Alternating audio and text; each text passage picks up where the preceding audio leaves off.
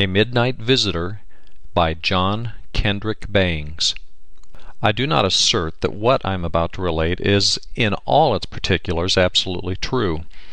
Not, understand me, that it is not true, but I do not feel that I care to make an assertion that is more than likely to be received by a skeptical age with sneers of incredulity. I will content myself with a simple narration of the events of that evening, the memory of which is so indelibly impressed upon my mind, and which, were I able to do so, I should forget without any sentiments of regret whatsoever. The affair happened on the night before I fell ill of typhoid fever, and is about the sole remaining remembrance of that immediate period left to me. Briefly, the story is as follows. Notwithstanding the fact that I was overworked in the practice of my profession, it was early in March, and I was preparing my contributions for the coming Christmas issues of the periodicals for which I write. I had accepted the highly honorable position of entertainment committeeman at one of the small clubs to which I belong. I accepted the office, supposing that the duties connected with it were easy of performance, and with absolutely no notion that the faith of my fellow committeemen in my judgment was so strong that they would ultimately manifest a desire to leave the whole program for the club's diversion in my hands. This, however, they did, and when the month of March assumed command of the calendar, I found myself utterly fagged out, and at my wits' end to know what style of entertainment to provide for the club meeting to be held on the evening of the 15th of that month. I had provided already an unusually taking variety of evenings, of which one in particular, called the Martyr's Night, in which living authors writhed through selections from their own works, while an inhuman audience, every man of whom had suffered even as the victims then suffered, sat on 10 score of camp stools, puffing the smoke of 25 score of free cigars into their faces, and gloating over their misery, was extremely successful, and had gained for me among my professional brethren the enviable title of Machiavelli Junior. This performance, in fact, was the one now uppermost in the minds of the club members, having been the most recent of the series, and it had been prophesied by many men whose judgment was unassailable that no man, not even I, could ever conceive of anything that could surpass it.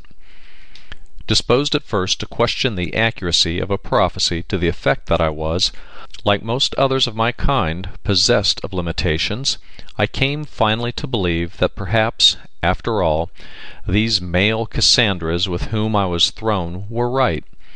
Indeed, the more I racked my brains to think of something better than Martyr's Night, the more I became convinced that in that achievement I had reached the zenith of my powers.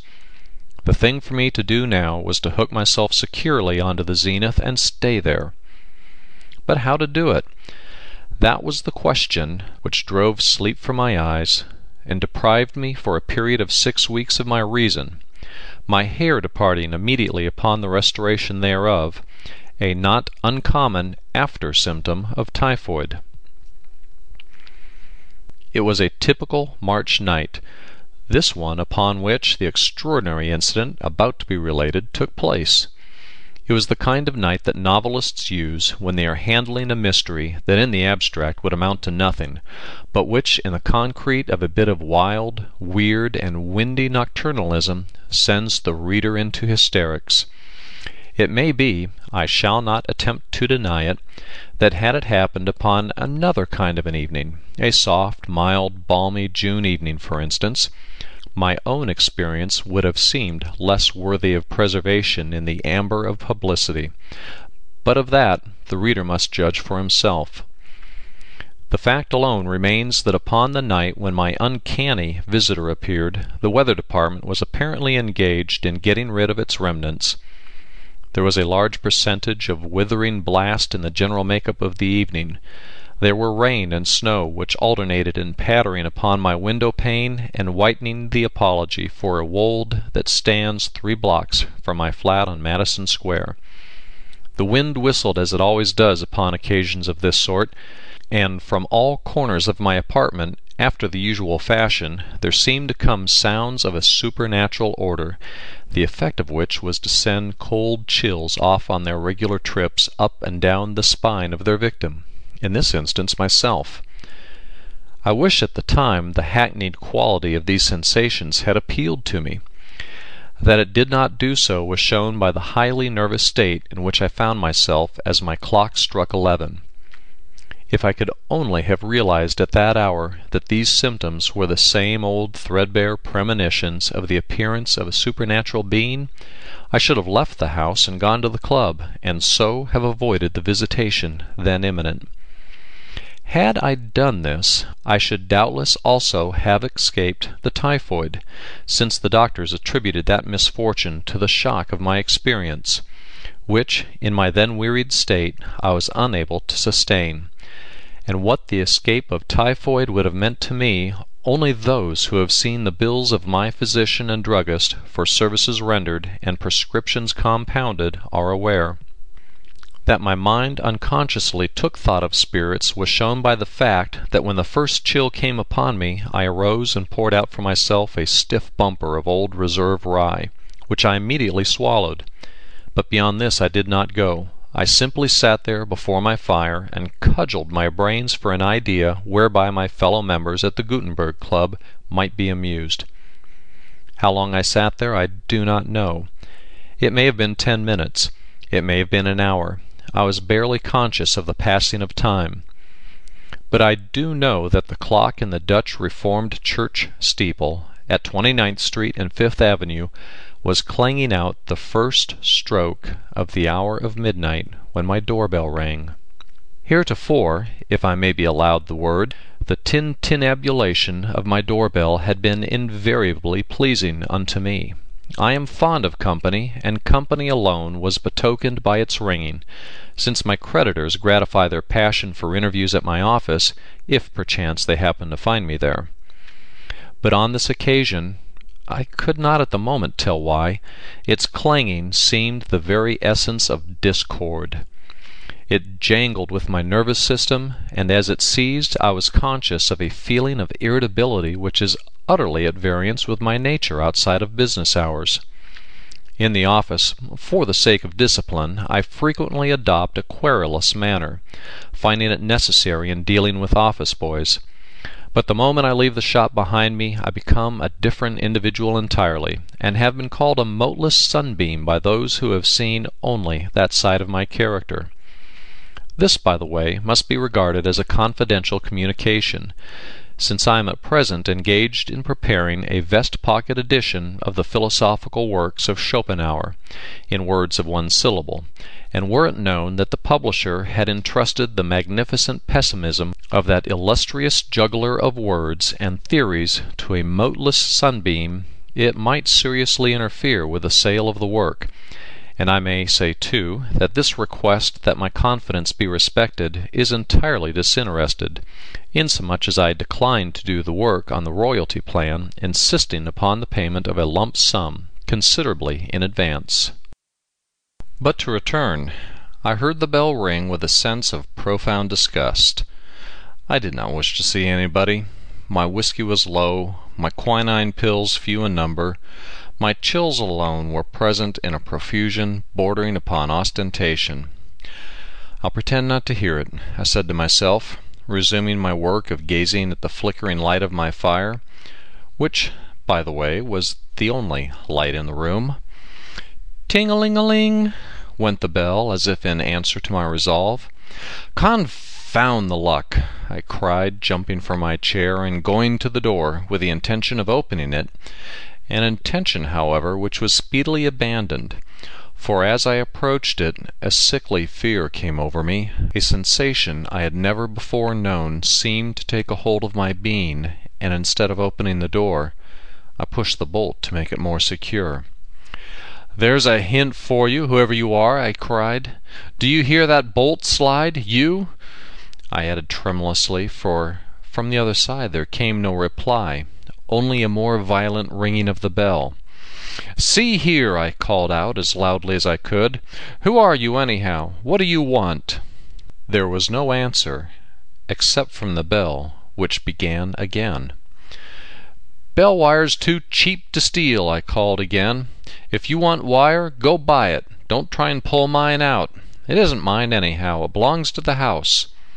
Still there was no reply, only the clanging of the bell, and then my curiosity overcame my fear, and with a quick movement I threw open the door. "Are you satisfied now?" I said angrily. But I addressed an empty vestibule.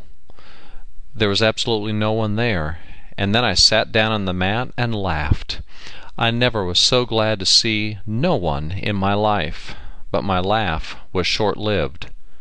What made the bell ring? I suddenly asked myself, and then the feeling of fear came upon me again.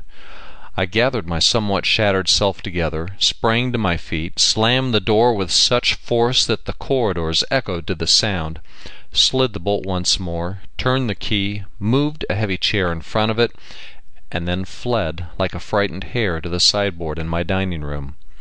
There I grasped the decanter holding my whiskey, seized a glass from the shelf, and started to pour out the usual dram, when the glass fell from my hand and was shivered into 1,000 pieces on the hardwood floor.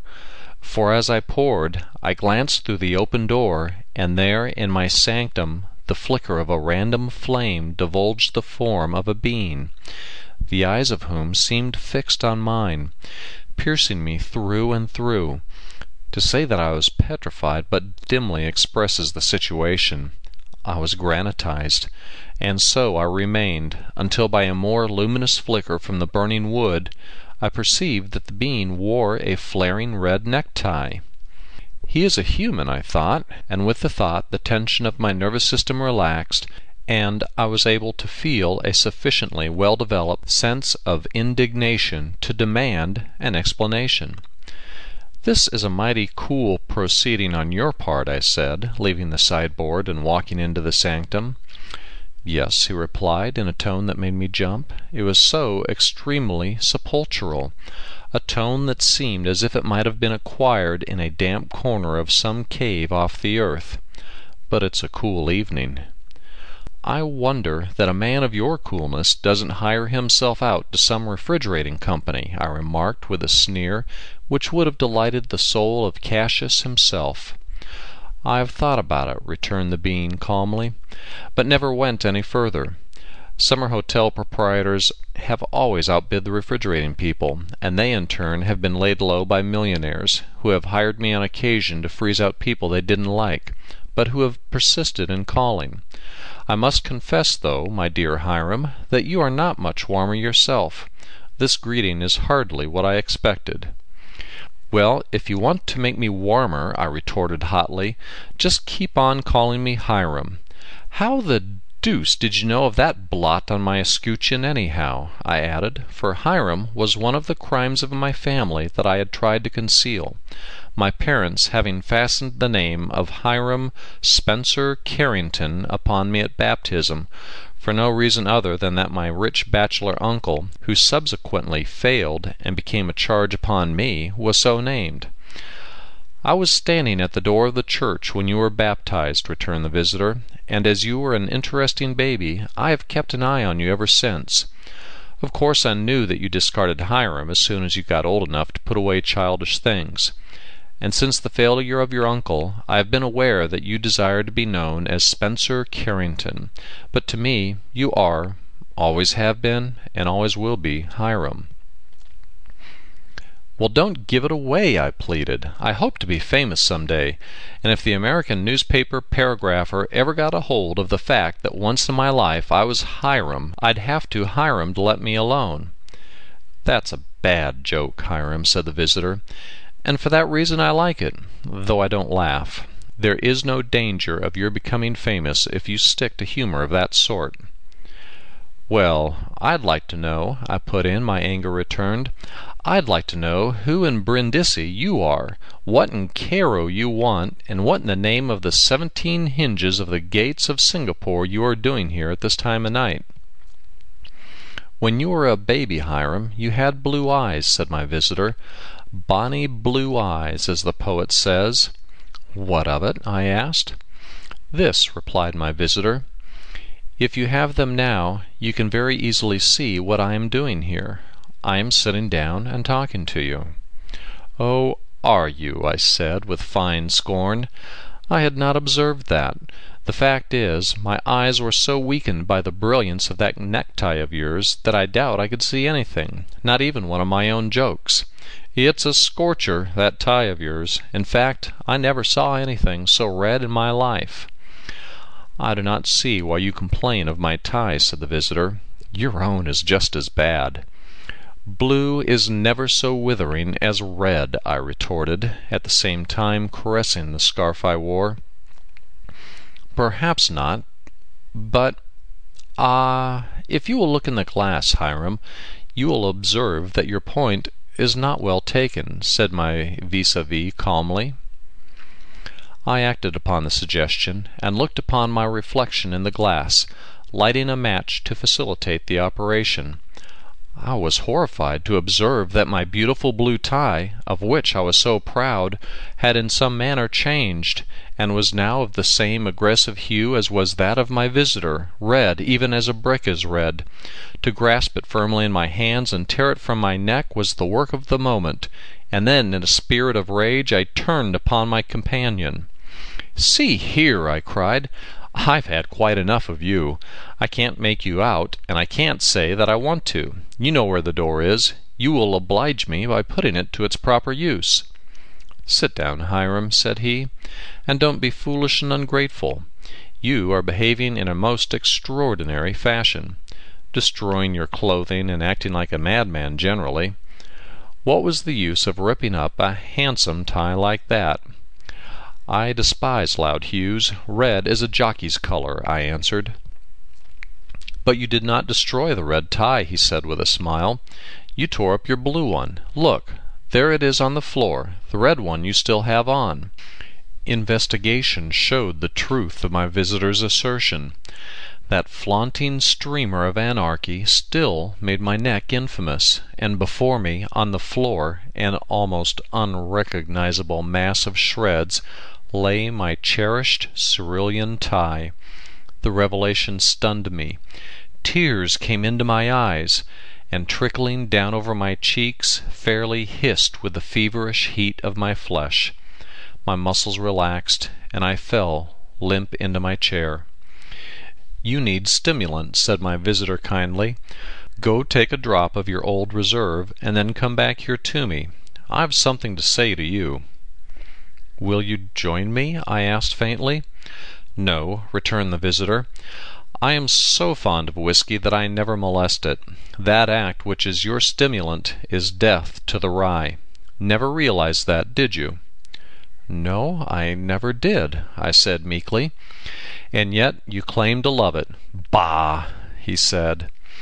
And then I obeyed his command, drained my glass to the dregs, and returned. "What is your mission?" I asked, when I had made myself as comfortable as was possible under the circumstances. "To relieve you of your woes," he said. "You are a homeopath, I observe," said I with a sneer. "You are a homeopath in theory and an allopath in practice." "I am not usually unintelligent," said he. "I fail to comprehend your meaning. Perhaps you express yourself badly." "I wish you'd express yourself for Zululand," I retorted hotly. "What I mean is, you believe in the similia similibus business, but you prescribe large doses.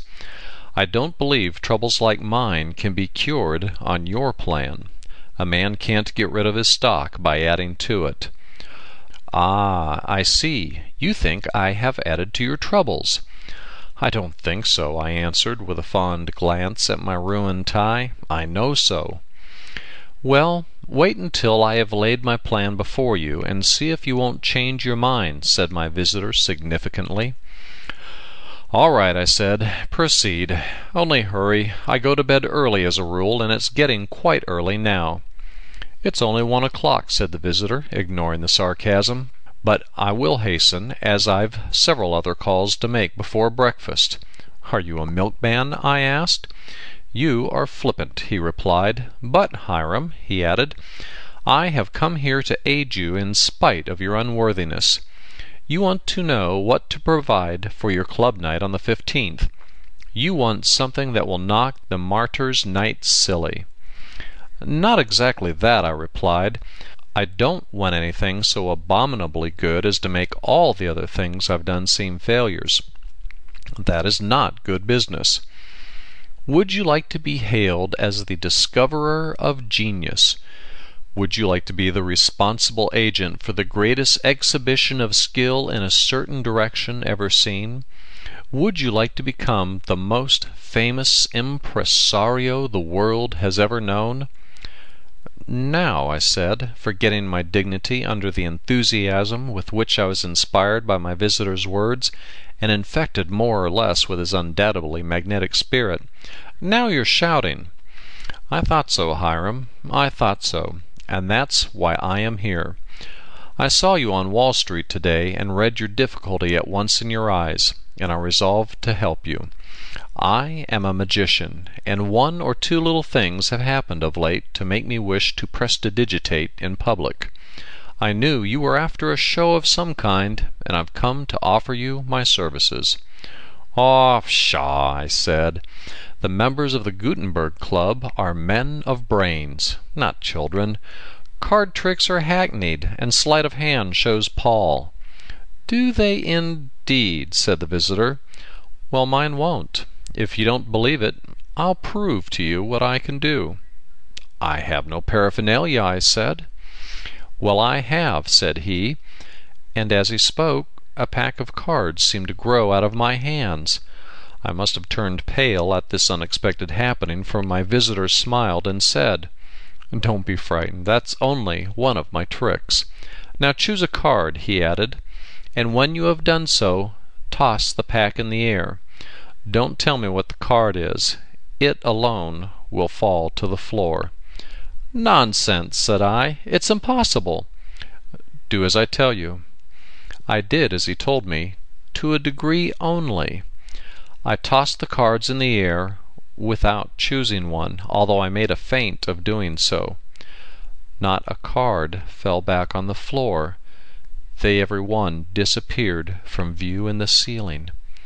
If it had not been for the heavy chair I had rolled in front of the door, I think I should have fled. "How's that for a trick?" asked my visitor. I said nothing, for the very good reason that my words stuck in my throat. "Give me a little creme de menthe, will you please?" said he after a moment's pause. "I haven't a drop in the house," I said, relieved to think that this wonderful being could come down to anything so earthly. "Pshaw, Hiram!" he ejaculated, apparently in disgust. "Don't be mean, and above all, don't lie. Why, man, you've got a bottle full of it in your hand. Do you want it all?" He was right. Where it came from I do not know, but beyond question the graceful slim-necked bottle was in my right hand, and my left held a liqueur glass of exquisite form. "Say," I gasped, as soon as I was able to collect my thoughts, "what are your terms?" "Wait a moment," he answered. "Let me do a little mind-reading before we arrange preliminaries." "I haven't much of a mind to read tonight," I answered wildly. "You're right there," said he. "It's like a dime novel, that mind of yours tonight. But I'll do the best I can with it. Suppose you think of your favorite poem, and after turning it over in your mind carefully for a few minutes, select 2 lines from it, concealing them, of course, from me, and I will tell you what they are. Now, my favorite poem, I regret to say, is Lewis Carroll's Jabberwock, a fact I was ashamed to confess to an utter stranger, so I tried to deceive him by thinking of some other lines. The effort was hardly successful, for the only other lines I could call to mind at the moment were from Rudyard Kipling's rhyme, "The Post That Fitted," and which ran, "Year by year, in pious patience, vengeful Mrs. Boffin sits, waiting for the Sleary babies to develop Sleary's fits." "Humph!" ejaculated my visitor. "You're a great Hiram, you are." And then, rising from his chair and walking to my poet's corner, The magician selected 2 volumes. "There," said he, handing me the departmental ditties, "you'll find the lines you tried to fool me with at the foot of page 13. Look." I looked, and there lay that vile Sleary sentiment in all the majesty of type, staring me in the eyes. "And here," added my visitor, opening through the looking-glass, "here is the poem that to your mind holds all the philosophy of life. Come to my arms, my beamish boy," he chortled in his joy. I blushed and trembled, blushed that he should discover the weakness of my taste, trembled at his power. "I don't blame you for coloring," said the magician, "but I thought you said the Gutenberg was made up of men of brains. Do you think you could stay on the rolls a month if they were aware that your poetic ideals are summed up in the Jabberwock and Sleary fits?" "My taste might be far worse," I answered. "Yes, it might. You have stooped to liking some of your own verses. I ought really to congratulate you, I suppose," retorted the visitor with a sneering laugh. This roused my ire again.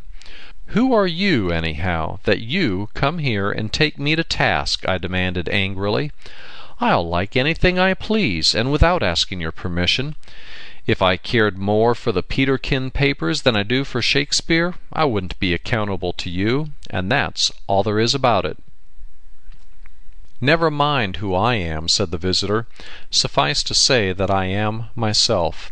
You'll know my name soon enough. In fact, you will pronounce it involuntarily the first thing when you wake in the morning, and then—" Here he shook his head ominously, and I felt myself grow rigid with fright in my chair. "Now for the final trick," he said, after a moment's pause. "Think of where you would most like to be at this moment, and I'll exert my power to put you there. Only close your eyes first." I closed my eyes and wished. When I opened them I was in the billiard room of the Gutenberg Club with Perkins and Thompson. "For heaven's sake, Spencer," they said in surprise, "where did you drop in from? Why, man, you're as white as a sheet. And what a necktie! Take it off." "Grab hold of me, boys, and hold me fast," I pleaded, falling on my knees in terror. "If you don't, I believe I'll die." The idea of returning to my sanctum was intolerably dreadful to me. "Ha, ha!" laughed the magician, for even as I spoke to Perkins and Thompson, I found myself seated opposite my infernal visitor in my room once more. "They couldn't keep you an instant with me summoning you back." His laughter was terrible. His frown was pleasanter, and I felt myself gradually losing control of my senses. "Go!" I cried. "Leave me, or you will have the crime of murder on your conscience." "I have no he began, but I heard no more. That is the last I remember of that fearful night. I must have fainted, and then have fallen into a deep slumber. When I waked it was morning, and I was alone, but undressed, and in bed, unconscionably weak, and surrounded by medicine bottles of many kinds. The clock on the mantel on the other side of the room indicated that it was after 10 o'clock. "Great Beelzebub!" I cried, taking note of the hour. "I've an engagement with Barlow at 9." And then a sweet-faced woman, who I afterwards learned was a professional nurse, entered the room, and within an hour I realized 2 facts. One was that I had lain ill for many days, and that my engagement with Barlow was now for 6 weeks unfulfilled. The other, that my midnight visitor was none other than— and yet I don't know. His tricks certainly were worthy of that individual, but Perkins and Thompson asserted that I never entered the club that night, and surely if my visitor was Beelzebub himself he would not have omitted so important a factor of success as my actual presence in the billiard room on that occasion would have been. And besides, he was altogether too cool to have come from his reputed residence. Altogether, I think the episode most unaccountable. particularly when I reflect that while no trace of my visitor was discoverable in my room the next morning, as my nurse tells me, my blue necktie was in reality found upon the floor, crushed and torn into a shapeless bundle of frayed rags. As for the club entertainment, I am told that, despite my absence, it was a wonderful success, redeemed from failure, the treasurer of the club said, by the voluntary services of a guest, who secured admittance on one of my cards, and who executed some sleight-of-hand tricks that made the members tremble, and whose mind-reading feats performed on the club's butler not only made it necessary for him to resign his office, but disclosed to the House Committee the whereabouts of several cases of rare wines that had mysteriously disappeared. The End of A Midnight Visitor by John Kendrick Bangs.